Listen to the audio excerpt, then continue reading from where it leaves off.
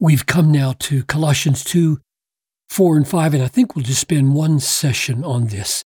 I say this, and we'll go back and look at that in just a minute, what the this is. I say this in order that no one may delude you or deceive you with plausible arguments. And we're going to see some of those seemingly plausible arguments in the verses to come in chapter 2 as the false teachers are exposed by Paul's description of their error. So he regards what has gone before as an antibody, to use a disease analogy, an antibody of deception or delusion. And what is that? Let's go back and review. Remember, Paul said he wanted them to know that he had a great struggle for them, meaning, I love you, I'm struggling for you, praying for you, I'm on your side, I'm trying to figure out a way to help you. And he wants, therefore, their hearts to be encouraged by the fact that he's struggling for them. And he wants them to know that he and they are knit together in love. And this encouraged harmony of love between Paul and the Colossians with each other produces or opens them to an understanding or a knowledge of God's mystery, which is Christ. And when they have this knowledge of Christ, they have treasures of wisdom and knowledge that are in Christ. And when they have these objective treasures of wisdom and knowledge, this understanding, this knowledge, then they are given assurance through it, and the assurance produces these riches. So objective riches here provide subjective riches of assurance here. And therefore, they are well attended to in the disease analogy with antibodies against delusion. If you have a treasury in front of you, you are not going to be easily swayed away from it if you regard it as real treasure. And remember Colossians 1:27, to them God chose to make known how great among the Gentiles are the riches of the glory of this mystery, which is Christ in you, the hope of glory. So that mystery, which in 2, verse 2, that mystery here is called Christ, in whom are hidden all the treasures of wisdom and knowledge.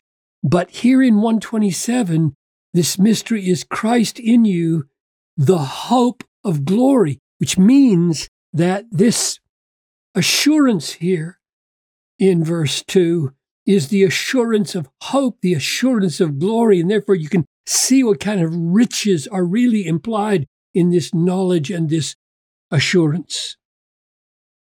So if you have that kind of antibody, if you don't just have sterile facts, but you have truth, knowledge, and wisdom that is more valuable than billions of dollars because it secures your place in everlasting glory, then you are well protected against delusion from plausible arguments. That's the idea of, I say this in order that no one may delude you. And now, because, and he gives an added reason for why they should be free from delusion through plausible argument, because though I'm absent in body, I'm with you in spirit. Now let that sink in. Suppose you got two options. A very great person that you respect is in your presence, and yet in your presence, he disagrees with everything you hold dear, and he doesn't even like you. That's one situation. Or another situation is you got this great person that you respect and love.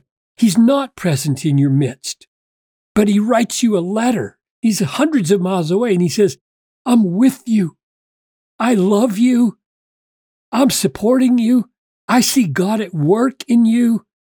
That kind of presence is more valuable than the physical presence. So Paul wants to remind them, yes, I'm not with you in body, but oh, how present I am with you in spirit. I am rejoicing among you, as it were. I am seeing among you. He's probably gotten reports about how things are going. I am seeing among you good order and firmness of your faith. And so my joy in your good order and my joy in your firmness of faith is very great. And you should take heart not to be deluded by false teachers, because the one whom you learn to trust as an apostle is among you, rejoicing and seeing the good. Let me just make a connection here between this good order, which I think ties in with this knit together in love. So the Colossians and Paul are knit together in love. And when love binds something together, it is organic. It's not in chaos. It's not a big tangle with everything working against itself. Love makes things work, which is what this good order refers to. And this firmness of your faith reminds us of what Paul said about faith in Colossians 1:22 and 23.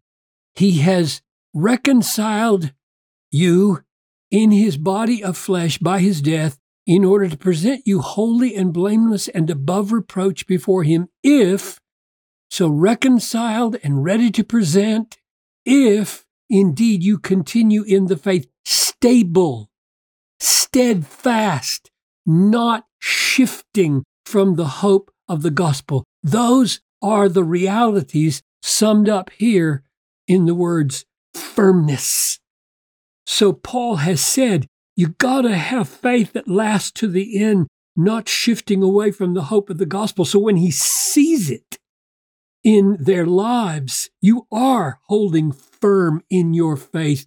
Oh, how he rejoices, because that very firmness is the proof that they are reconciled to God and they're going to make it home to glory. So Paul has good reason to rejoice when he sees their good order of love and their firmness of faith, so that now, because of this 4 here, they have an added reason not to be deluded, but rather to be protected, as it were, by this antibody of truth and love in Paul, not to go after plausible arguments.